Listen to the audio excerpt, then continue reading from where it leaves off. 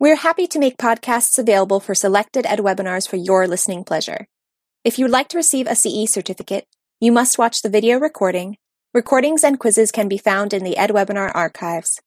Please visit home.edweb.net/podcasts for more information. Thank you so much, everybody who is joining us this afternoon or this morning or this evening, depending on where you are logging in. My name is Shayla Rexroad. I am an Education Solution Manager with Lenovo, and I am so excited to be here today to kind of moderate this session and to introduce my colleague, Brian Moynihan, as well as one of our amazing partners out of Ithaca College, Becky Lane, who is going to be sharing a little bit about their story with VR.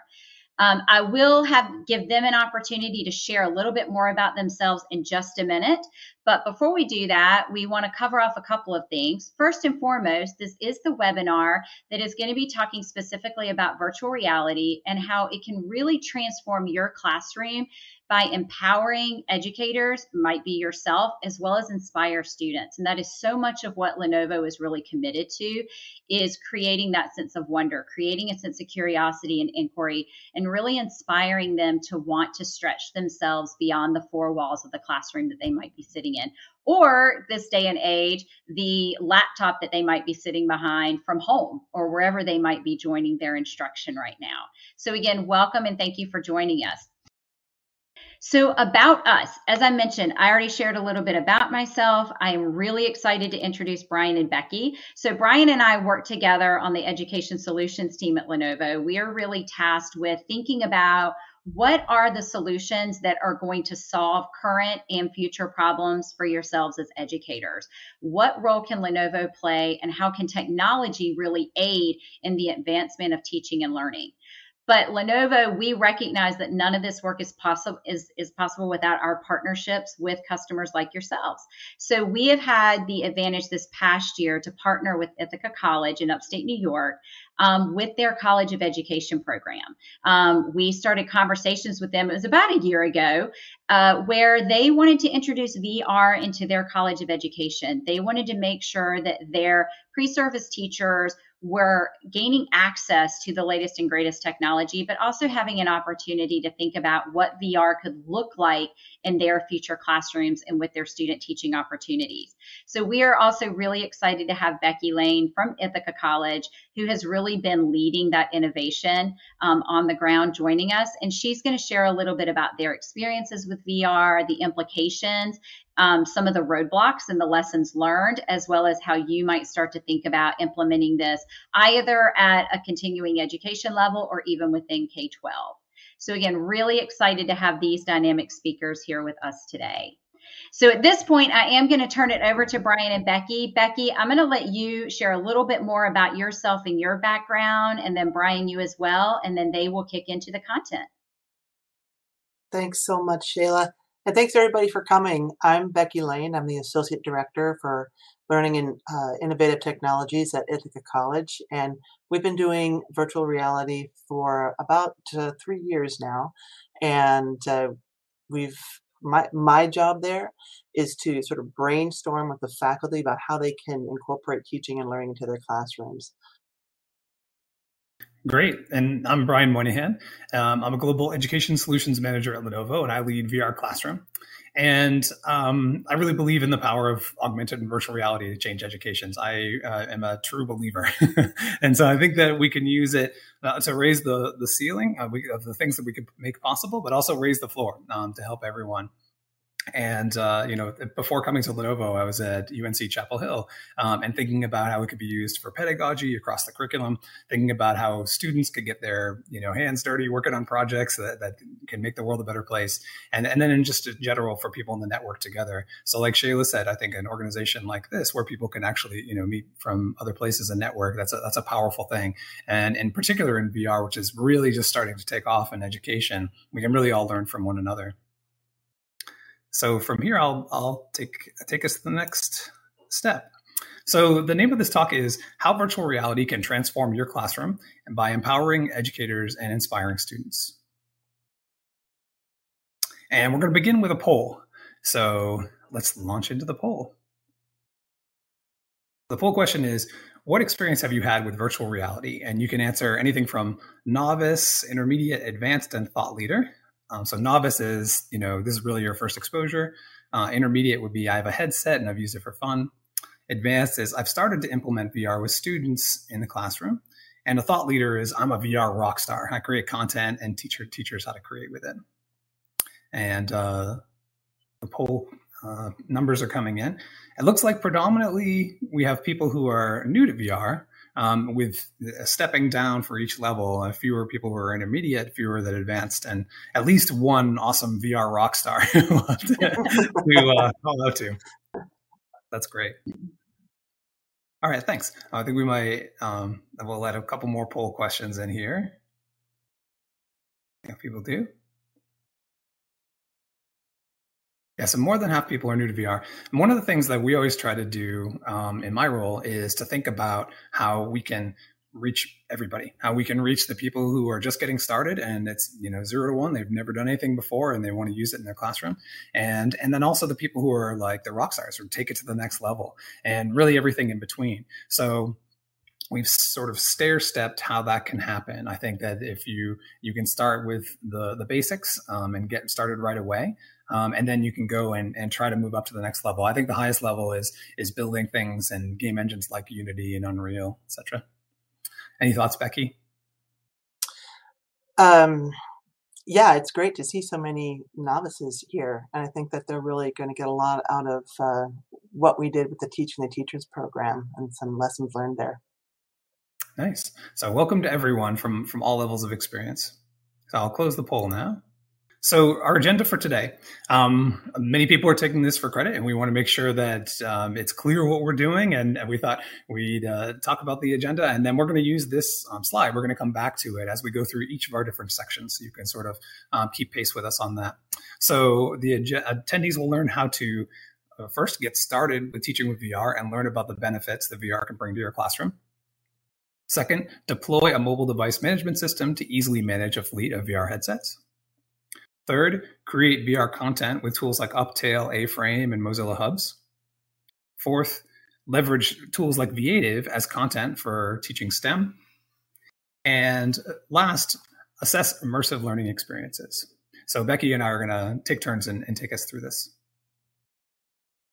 So please introduce yourself in the chat and let us know what you hope to gain from today's session.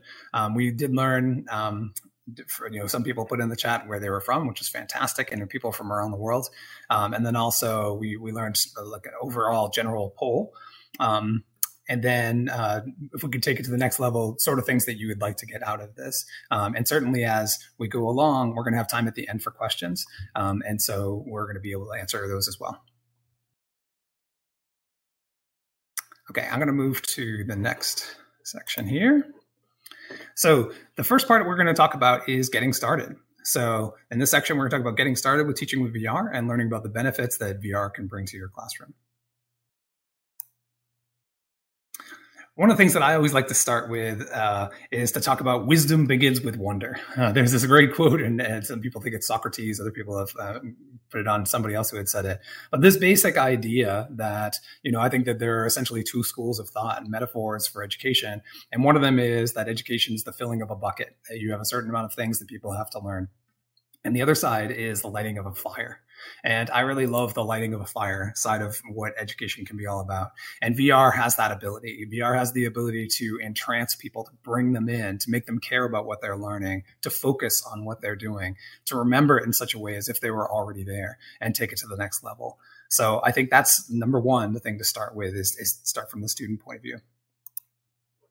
Secondarily, I think we want to engage and inspire students and transform your classroom with an easy and complete way of teaching with virtual reality. So that's something that's always been driven for me. And I have this vision of like the teacher as a Superman or Superwoman, that they're empowered, that they're taking their teaching to the next level.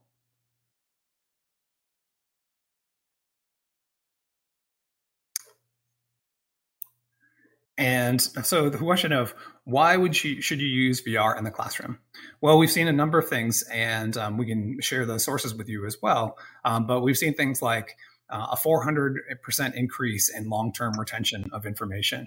And this is largely because VR is taking over giving a lot for your brain to think about in terms of your visual cortex and also going into the spatial cortex, et cetera. We've seen 3.75 times more emotionally connected to the learning content. So again, people talked about social and emotional learning, and I know that's a really big part of many schools. That's something that is something that you can use VR for as well. So when people think of VR, they often think of some sort of limited use cases like in architecture or things like that. But really, actually, some of those emotional ones are really amazing too, soft skills. We've seen that people are 150% less distracted in VR. That is certainly important for our students when we have that level of student engagement as that key element that really drives student learning. 85% of learners prefer VR over traditional methods. So that, again, is when somebody cares about doing it, they add more to it. They bring more of themselves and therefore can learn more. And it's also accessible to many different learning styles. And I'll go into that, the idea of the accessibility in a little more depth. So the idea of multiple intelligences. So we hear there are different kinds of multiple intelligence. Some people, there's different elements of there's the spatial, linguistic, intrapersonal, bodily kinesthetic, naturalist, musical, logical reasoning, interpersonal. And so all of these things come together. And, sometimes people think about that someone is a visual learner or someone's an auditory learner. And to some degree that people have their preferred learning styles for sure. But moreover, we all have these multiple learning styles within us. And so I think that's a really important way. With these multiple intelligences, I actually created a vision of what the future of the classroom could look like. And I said, the classroom of the future is going to look like a VR science museum.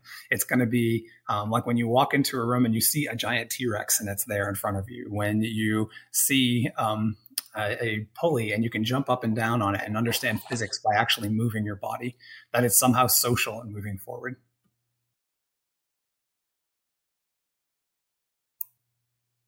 So at Lenovo, the way we're thinking about VR is not just giving somebody a headset, but trying to think about all elements of how we do that. So our complete solution for teaching with VR includes the hardware, a headset that you can have. But in addition to that, the content that comes along with it. And we've seen the content get a lot better over time for VR, that we're seeing it's much more curriculum mapped, moving in that direction. We also see that the teachers need training and they need time to do that training. And in addition to the ability to have some device management, which I'll talk to a bit, and support. So it's nice to have someone to call and not just be stuck and not know.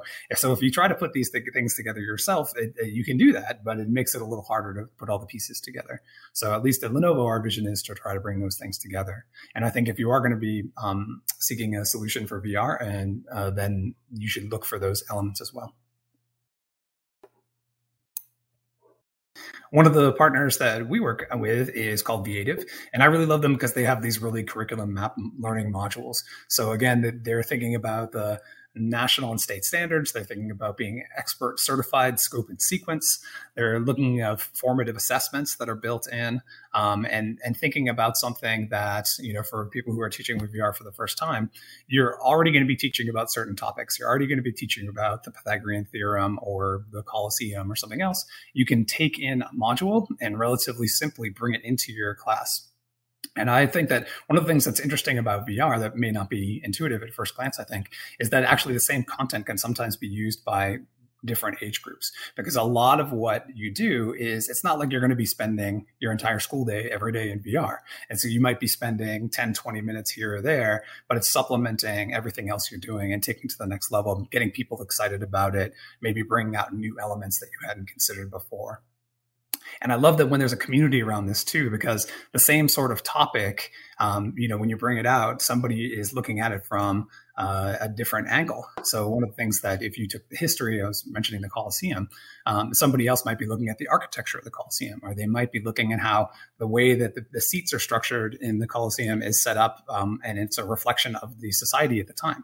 Or maybe the building materials that they used had something to do with, the geography at the time. The geology. And so those are kind of interesting ways you can get those things. Another one that we work with is wild immersion. So this is a fantastic one too. There are many use cases in which people just aren't able to travel because they don't have the money or it's logistically difficult. And VR has these really great use cases around things like that. So I like wild immersion because it brings you straight up and personal with the animals from around the world in Africa, Asia, Amazonia. But these are the sort of things in general that we're looking at. When does VR make a difference? And especially during COVID, when many people weren't traveling, but for many reasons, including the cost and logistics of travel, it's nice to be able to have VR sort of bridge that gap and give people an experience of other places, other cultures, so that they care more about it and have a more vivid understanding of it when they're learning.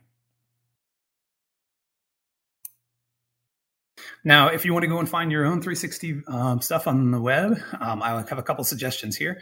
One of them is that you could go to YouTube and you could just type in any search that you want to do. You can search for space or New York City or Native Americans or whatever it is you want to search for. And then you can hit the filters button at the top after searching. And then there you'll see inside the search that you can click on things to see 360 videos or 180 videos.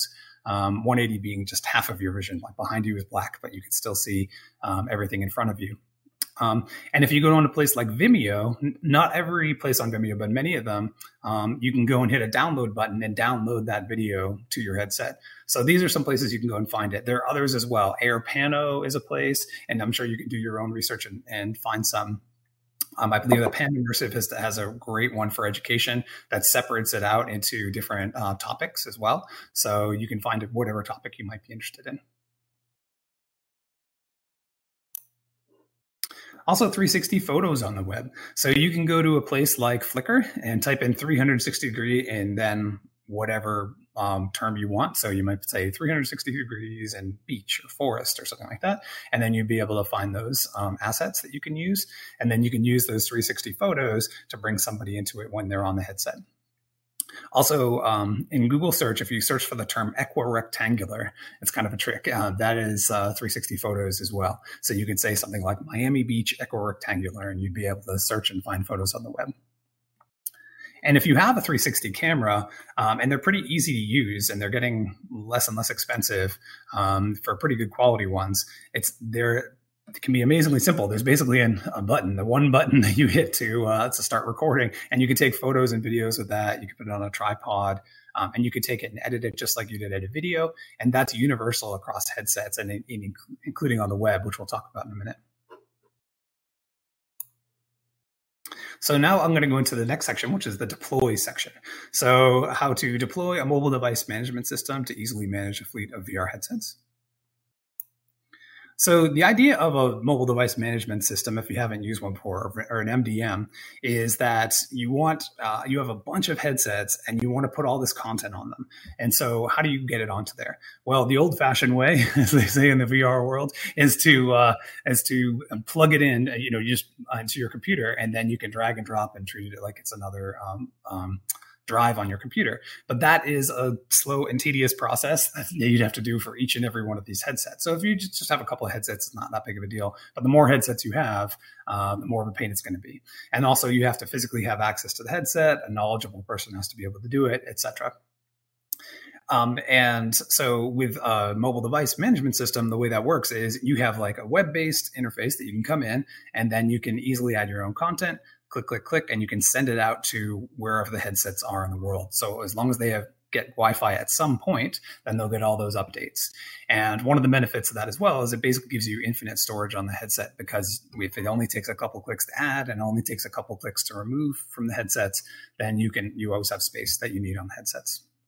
So Lenovo's version of this we call Think Reality, but there are others out there. And the vision of it is a pretty simple, clean interface that just really gets to your devices. You can see what's on each device and manage those. Your content, so you can add your own and see all your content. And then also your users. So you can set different kinds of user roles, who can do what. And what this empowers, when you add it in with the other content things, like for instance, if you download 360 videos and things, you can take your content. So anything that you've purchased, anything that was created by your students, created by your instructors, and I would definitely encourage both instructors and students to be creating on this really basic level where you just get started. And then I think you'll get excited and do even more. And anything that you discover out there, you can take all that content and pretty easily push it onto a mobile device management system. And so it'll do a quick check to make sure that it doesn't have any malware. And with a few clicks, you can send it out to the headsets wherever they might be. So that, I think, is, Becky, you've talked before about the benefits of a mobile device management system. Any thoughts on that? Yes, and I will again. Just that it's such a game changer for us, trying to manage as many headsets as we have, but even if it's just more than 3, just having some central place where you can deploy content, add content, monitor the device, it just makes a world of difference, especially if you don't have a big IT team to back you up and to help you manage those headsets. Mm-hmm. Yeah, and that vision, I think, is starting to change how people use VR. So traditionally, people have always used VR in this sort of one person, one account, one login. And I know that's actually been difficult for schools. That was one of the things that we always used to face, is that license management and various other elements of it. So having something that makes it easier like this is really more of that sort of organizational approach, and how do we do this at scale, which is different from that we might see with sort of consumer headsets that you might get one headset for. So the next section I want to talk about is the create section. So this is fun. How to create VR content with tools like Uptail, A-Frame, and Mozilla Hubs. So Uptail is one that we have partnered with at Lenovo, and I really like them because you can do all sorts of really advanced things with a very small learning curve.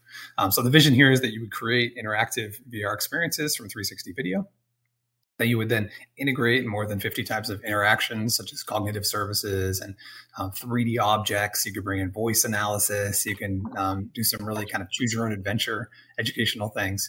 And then finally, because you're building in quizzes and things into the interface that you make yourself, you can assess the learning and efficacy. So you can have those embedded assessments. You get all these analytics on the back end. So these pictures are a little small if people have the takeaway slides, but we've got things like being able to see where people have been looking in the interface, et cetera, and the ability to bring in slides and do a practice PowerPoint. What I love about when you see what people have done is they do everything, right? So some people are doing things that are more history. Some people are learning languages. Some people are making explorations of spaces. And then other people are doing things that are sort of career focused, like what is it like a day in the life of a person who is a sound engineer, or a day in the life of a scientist. And you can even kind of make them fun by like setting a little timer on it, and they have 30 seconds to go and find things in the space and see how many they can get. They can try it again. So people have used these in really creative ways, which I really like. The next one I want to tell you about, and this one's great because it's totally free, is A-Frame. A-Frame is built on WebXR. WebXR is this really terrific open standard. And I will say one of my favorite things about VR, and as it's developing, and this is really good for educators, is that there's 2 standards that are sort of taking over the VR world. And one of them is WebXR, and that is having to do with the web.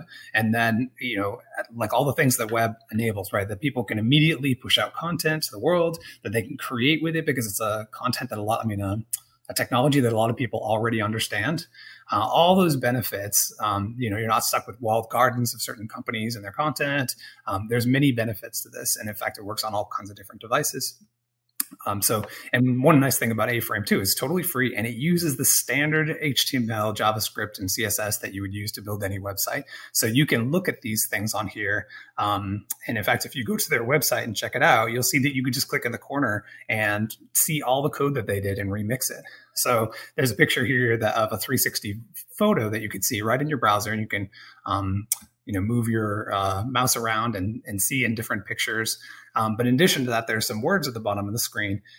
When you look into the code, you can see that you can very easily replace that photo with whatever photo you want. You can easily replace that text with whatever text you want. And then once you get that sense of empowerment, you're like, I did that. I changed the text. Even if you only changed one letter, that sense of empowerment that people get is like one of my favorite things in the world, because that's how you get started. That's the first victory that you get towards moving and really creating and being creative with these things. So it's easy to remix. Remix is maybe one of my favorite words in the world, because you can take these things that other people have created. It might take you a long time to learn how to get there, but with a remix, you can start to, tweak it and change it, which is fantastic. And this works across all kinds of headsets and in fact on any web-enabled device. So increasingly, things that are in the WebXR sphere, you'll find some people wearing headsets. And I'll get to the next one here and show you in a little more detail. But Mozilla, which are the people who bring us Mozilla Firefox, also have Mozilla Hubs and Spoke. So those are two different things, but they're interrelated. Mozilla Hubs is a free multi-person avatar chat. So you can come, it works on headsets, but it also works on all these other web-enabled devices. So one person might be coming from their laptop, another person could be coming from their phone or tablet, somebody else is on a headset, somebody's also on a different kind of headset, and they can all be in the same virtual space. All of this is totally free, and you can set it up like in a snap, like with no problem whatsoever. And then you can go and change that environment. So you can go up and you can bring in a YouTube video. You could take a 3D, if you had a 3D object that you had access to in some way that you created maybe, or that you found on the web, you could bring in a molecule and everybody could check out that molecule. You can do all kinds of cool things with it. And so the first thing you would do is just kind of use it, be in the space, do that. But Spoke goes with Hubs, like Hubs and Spoke. Spoke is the way that you can go and create these virtual worlds pretty easily.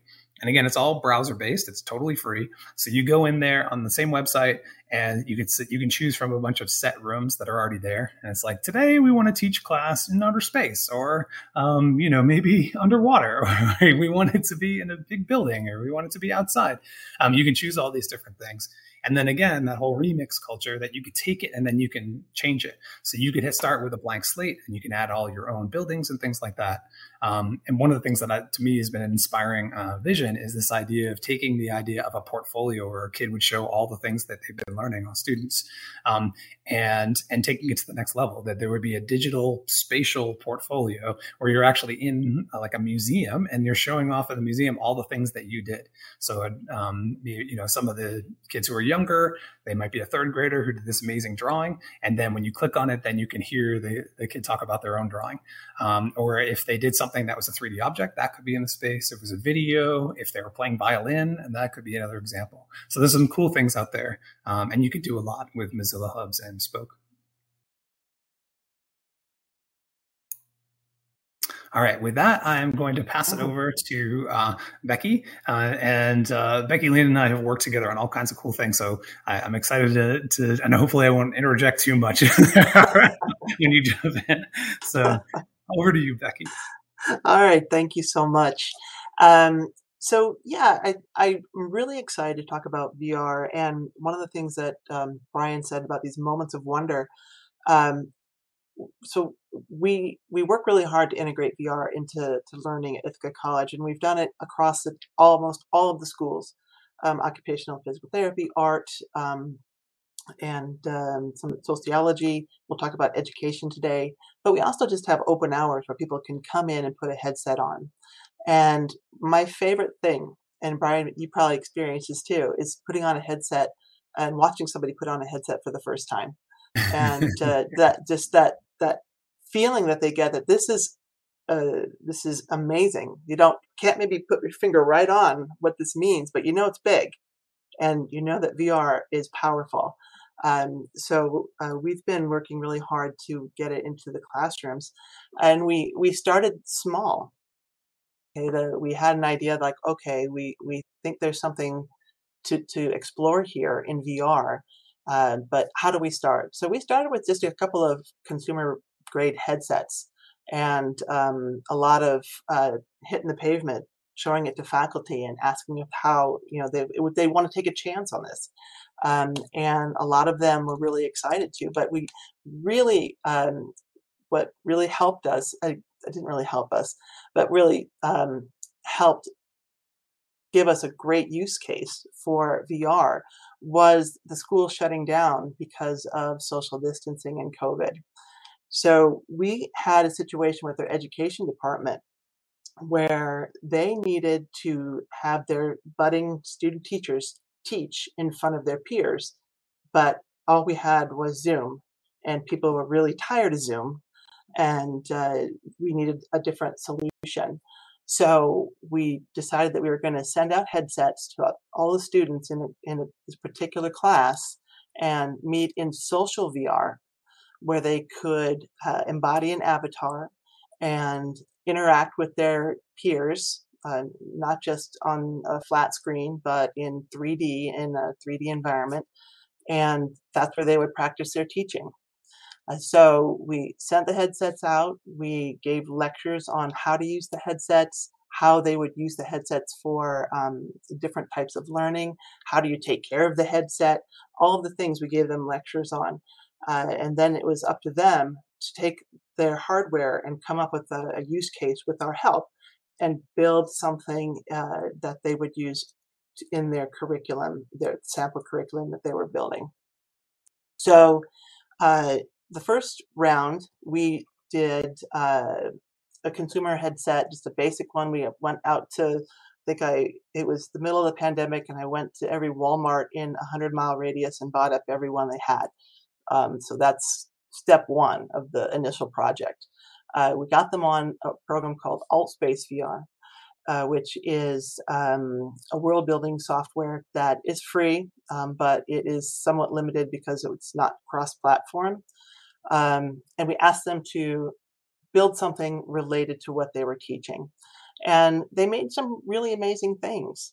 There was some English students that made a recreation of Walden Pond because they wanted to teach about Thoreau and transcendentalism.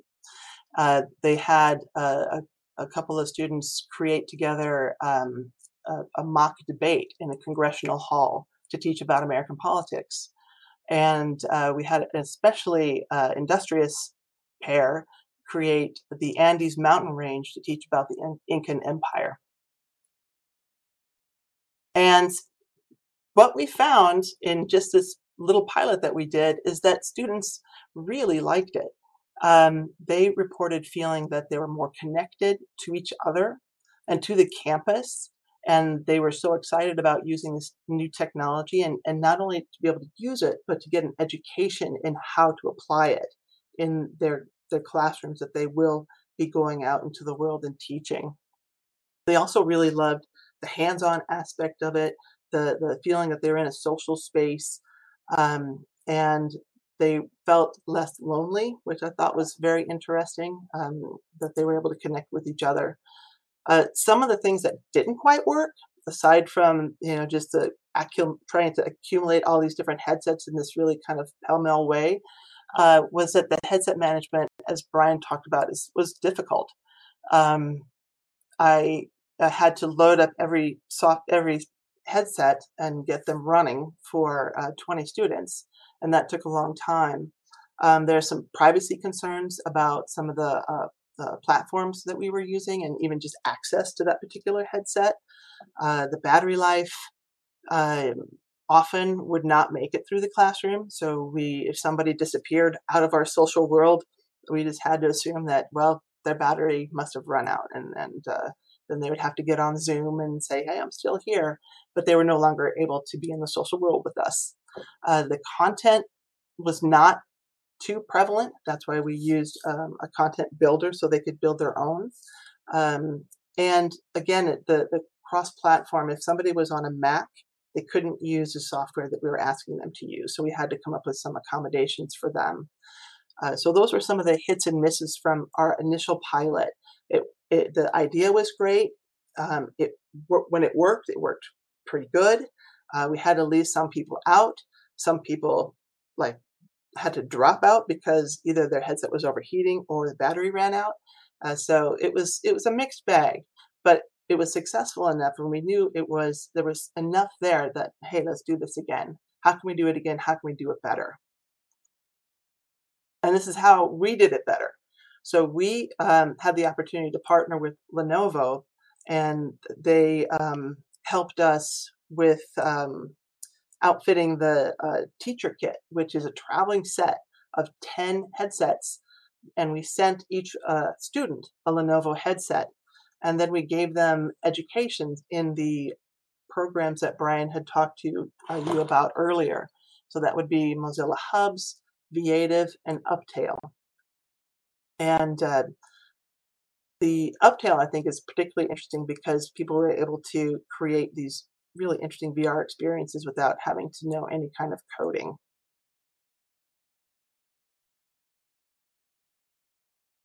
So the people who were the STEM teachers, they gravitated towards the Viative content because it was pre-made, um, preloaded. It worked well. It had curriculum that they could use before and after the VR experience. So they went in and they chose their own experience and lesson plan from the Viative menu, and then wrote a complete lesson plan around that, and then taught their students from the Viative platform. For Mozilla Hubs, we had some really interesting projects. This is an example. One example would be this two students who made this winter wonderland, where you arrived, you chose to embody some sort of animal, and then you got a lesson sort of / quest on how to use figurative language. Sounds kind of like a weird mix, but it worked because it was fun and it was engaging, and you got to be a fox that learned how to use words in cool, different ways. And Uptail. So we had a couple of students who used Uptail, and they were real go-getters. They went out, we had a 360 camera that we gave them to use for a day, and they took it out to this solar farm. And this particular solar farm had sheep, that they used sheep to control the grass, because I guess you can't really mow because it could damage the solar panels, but sheep, I guess, are the way to go. So they took the camera out, and they had an entire lesson on this program that uses sheep for grazing and keeping solar farms nice, the grass nice and short.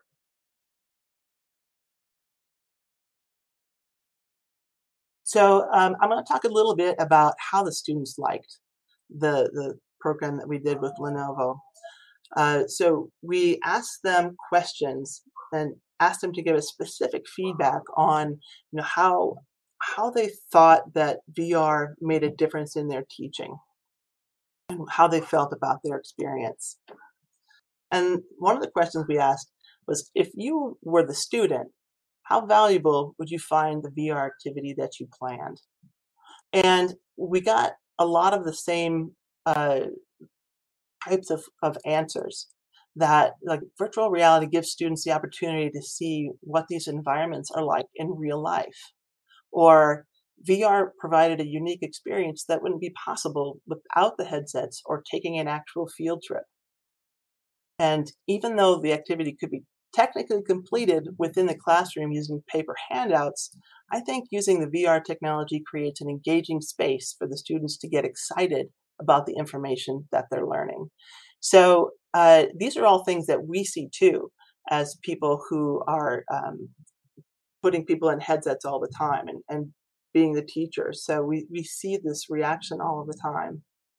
And I think this is an interesting use case that you've got, because you are a higher ed institution, but you're teaching the teachers, and now these people are bringing it to K-12, and so you have more than one round of this, both undergraduate teachers and then graduate level who can take it. And so did you see levels of creativity that you didn't expect? A lot of people are doing it for the first time, but they seem to give us some great ideas. Yeah, what we saw was a little bit of trepidation at the beginning. They were super excited about having the tech. They were nervous they wouldn't be able to do it. But I was amazed at what people were able to create. Just I think the key is putting on the headset and seeing the power of it. Because once that happens, you're like, oh, the wheels start turning, and you can start thinking about all the different ways you can apply this technology, all the different ways that you can use it. And the technology, I think the software, the accompanying software programs are so powerful these days. Like, you can make this without even any coding at all. You have a 360 video that you can find on YouTube. You have a photo that you can get on Flickr. You add your own text. You learn a pathway, and you've got yourself a great experience. Another question we asked was, what suggestions do you have that would make learning and mastering this technology easier for you. And overwhelmingly, they said they would be a lot easier to get adjusted to the headsets if there was actual tasks or activities or examples that could be used in lessons that they could practice going through.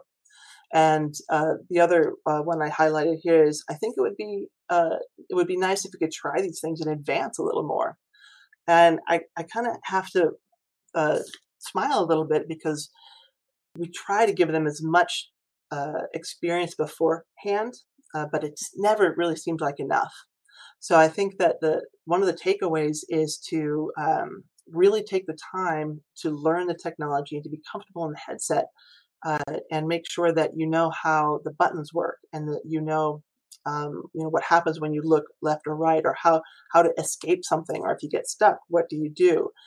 And then to also really practice with the software that you plan to use. I think that's really important. And this goes to this idea of onboarding. So we gave the students each a headset. We gave them lectures. We asked them to play with the headset, to get the time in the headsets. But I'm going to stress again, onboarding is crucial. Make sure that actually happens. And if you're thinking about doing it, make sure that you spend enough time in your headset so that you're really confident about what you're doing.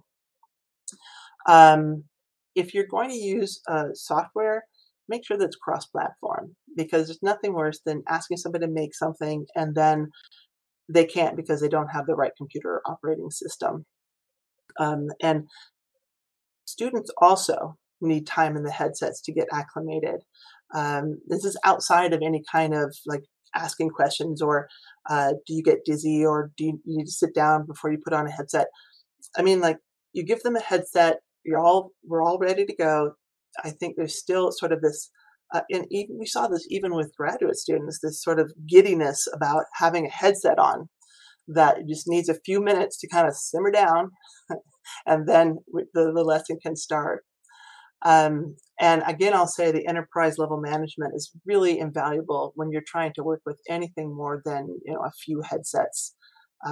It will save you so much time and so much headaches, especially if you don't have a lot of IT support. And I'm going to end with just a couple of suggestions for those of you who are sort of new to VR in education. Like maybe you have worked in it a little bit before, but I think it's really important to find your tribe, and there's a lot of us who do this. And I think that if you go on your social media platforms and search for your groups or user groups, or Google groups, that you can find a lot of people who are out there trying to figure out how to leverage this technology. And, you've got your specialists like Brian who are available for questions. And they've got a research area on the Lenovo site, I believe. So check that out. And for that one, I would say my two favorite groups for that are there's the Immersive Learning Research Network, which is doing really research on that and actually is looking for people to contribute as well. That's more kind of on the higher ed, but it's an international organization. And then Educators in VR. So there's a bunch of them out there, but I think that to me, those are the two that kind of stand out as being groups to connect to. Yeah, and they're very active, and they're always, sort of exchanging information and tips. And related to that, you should check the platforms of each marketplace for each platform, because they're always sort of developing new games that you might be able to apply in the classrooms. And that would be like even the Steam store, where they have, I wouldn't call it amateur-ish. I mean, it's like it's unpaid content where people just upload things, and sometimes it's applicable to the classroom. You can find some very interesting things there. Yeah, one of the ones that was a little non-intuitive was one, Keep Talking and Nobody Explodes is a game where, one person is in VR and has a, bomb to defuse in front of them, and somebody else or many people are outside of VR and they have the bomb manual and so it's a game of communication. So that's not only really valuable to people who, need to work on their communication skills in English, but I've seen people use it in other languages and stuff as well. So it's even harder if you're doing it with a foreign language. That's an example of sort of creatively using something in VR that's really engaging to people and has a fun game-like element, but still can be used for VR for education. Yeah, and we've used a lot of the journalism videos in a lot of the classes at Ithaca College, like from the New York Times. The Daily 360 was a really interesting series that they put out. So don't overlook the free content. And lastly, my thing is keep the VR fun and to kind of roll with the punches. It's still relatively new technology. Just like any technology, sometimes things don't go quite right. Not very often, but just like anything else, like I was having trouble with my sound on this platform a few minutes ago. So you just take a breath, refresh, right, and move on. So that's my advice for keeping things fun in VR.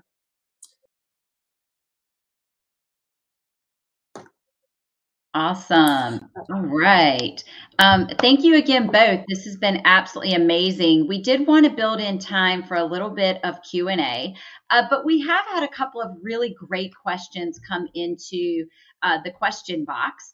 We are going to do our best to address as many as possible. But the first one was really around appropriate ages to introduce VR. Brian, do you have recommendations on kind of what is that ideal age range to maybe start to implement or introduce VR into teaching and learning? That's a good question. So if you look at the research, and there is some research out there about this, but there tends not to be much done on people younger than 13, or if there is, it's sort of like, and so definitely as an industry standard, you'll see 13 and up. That being said, there's different reasons why that may be the case. I don't know of any stories of somebody saying that they've been sort of, the younger kids have had damages from VR from moderate exposure. So if you're doing something that's like 28 minutes or something like that, certainly Google Expeditions was one of the things that drove VR in education, and it was largely at the K-12 level. But there are other things that you might consider for kids at different ages. One of them is, how does it fit on their head? Another one is it's sort of set for an adult interpupillary distance, the distance between your pupils. And so for younger kids, it might not look as right. And so there are other things that might be considerations, but they're really full range. And so while what we're doing at Lenovo tends to be middle school and high school, we've definitely seen applications younger than that, and certainly in higher ed and beyond. Excellent. And you alluded a little bit to this just a minute ago, but why, in your opinion, and Becky, you as well, why are we now starting to really hear and see more about VR in education, knowing that VR has been around for several years? What is kind of that force that's driving it right now to get a little bit more attention in education? Well, for me, I think it's content. Yes, the tech is getting better. The industry is sort of seeing education as something to concentrate on. Lenovo being a great example of that. But if there's no content, it doesn't matter how great a headset is. So I think that is going to be the biggest reason that we've seen that why it's gotten bigger in the last few years.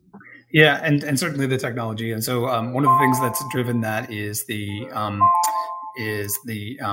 smartphone technology. So very small screens that are powerful and they don't overheat. And then you've got the ability to sort of move them around with the accelerometer, all the things you need for VR to be able to turn your head and see different things.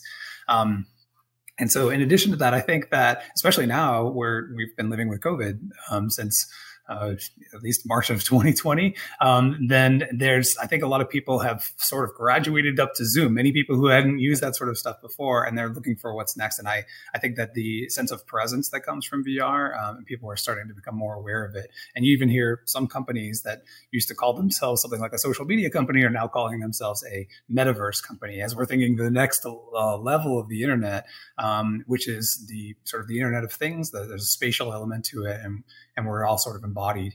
So I think we're kind of moving in that direction. And one of the things that's exciting to me about VR is it's not only a way of capturing kids' attention now and teaching them things that they'll remember, but also it's giving them 21st century literacy skills. They think in that way and they carry it to their the next part of their life. And I think that they will be lifelong educate people learning lifelong with this sort of technology. Excellent. And along those same lines, a couple of people have kind of posted a similar question in the chat of what exactly does a VR lab or studio look like? Like, are we talking about like a computer lab? Are we talking about like, what exactly does VR look like in a school or, within a higher ed institution? Well, I can talk about what ours looks like. We started out with just one room and a couple of headsets, and now we have a sort of a suite of headsets that have their own little traveling case.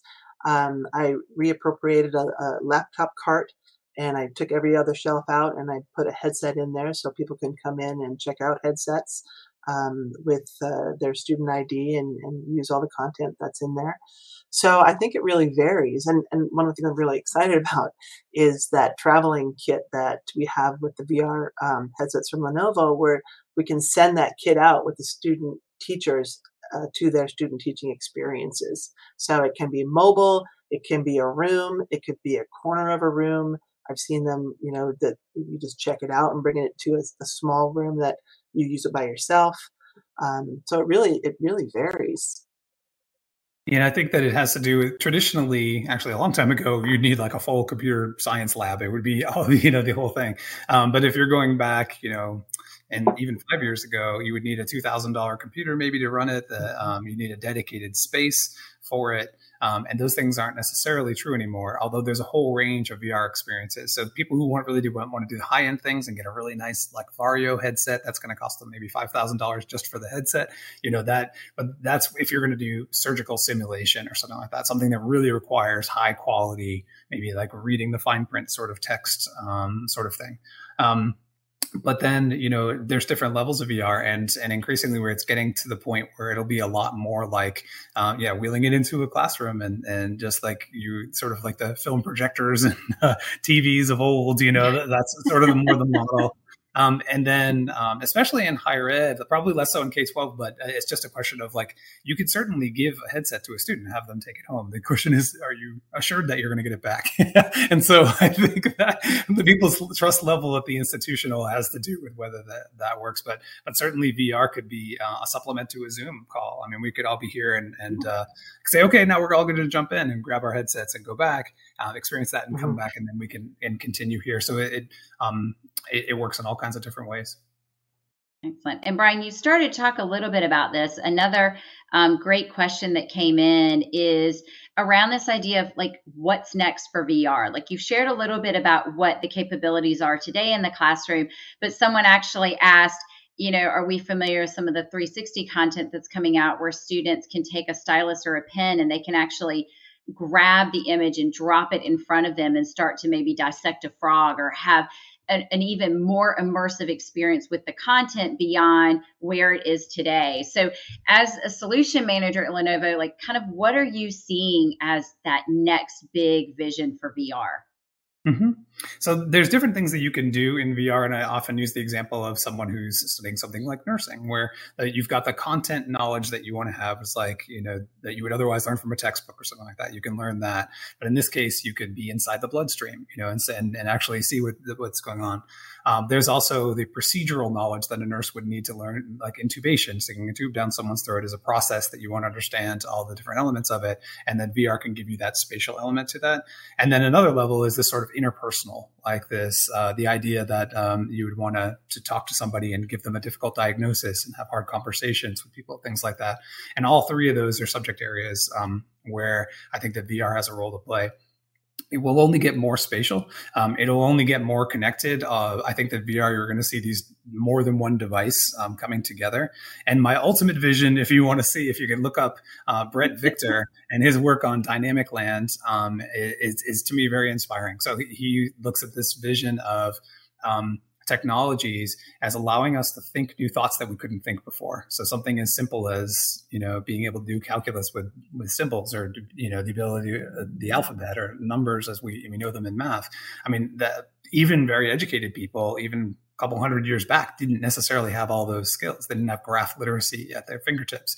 And now XR can take us and allow people to understand things that they couldn't understand before. And I think that's very exciting, especially if we can think about some of our youngest people, or some of the people who have most trouble with traditional ways of learning. So I use the example of someone who's dyslexic, where written word can get in their way, but they might be incredibly brilliant, especially spatially aware. And then VR is a way we can sort of untap that. So to me, we're just getting started. And every time a new technology comes around, like, when we first had the ebooks or something, they were just digital paper, right? But ebooks can be so much more. You can search in them. You can look at analytics across them. You can have videos in them, and beyond. And I think that we're going to start to think about VR like that. And we're only just now coming up with that sort of grammar of what it means to think in VR. No, I know that, and Brian, I know you and I have talked about it, that this might drive me back into the classroom, because I want to teach with all of this.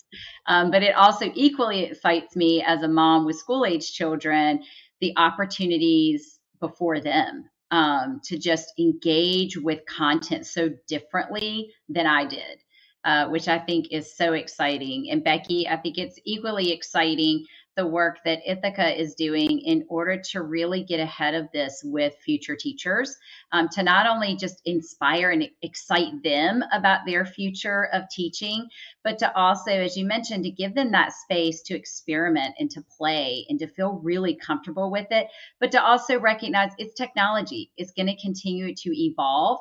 But I think what you're doing is equipping them with the skills to say, okay, I can take on new technology. I can trial and error. I, can start to think in that way as new things come, so that they are inspired to want to bring it into their future classrooms. So we just appreciate everything that you are doing. Again, we thank you so much for joining us. We hope that we were able to address some of the questions. We realized there were a few more that were posted than we were able to get to. So I also want to make sure that everybody has our capacity to be able to link up with us, to be able to join us on Twitter. And we hope that you will continue to reach out and have the conversation with us. So again, thank you to everybody who is able to join. Thank you, Brian and Becky, and we look forward to future conversations. Thanks, everybody. Have a great evening, morning, or afternoon. Thank you so much. Thanks, everyone. We hope you enjoyed this EdWeb podcast. If you would like to receive a CE certificate, you must watch the video recording. Recordings and quizzes can be found in the EdWebinar archives. Please visit home.edweb.net/podcasts for more information.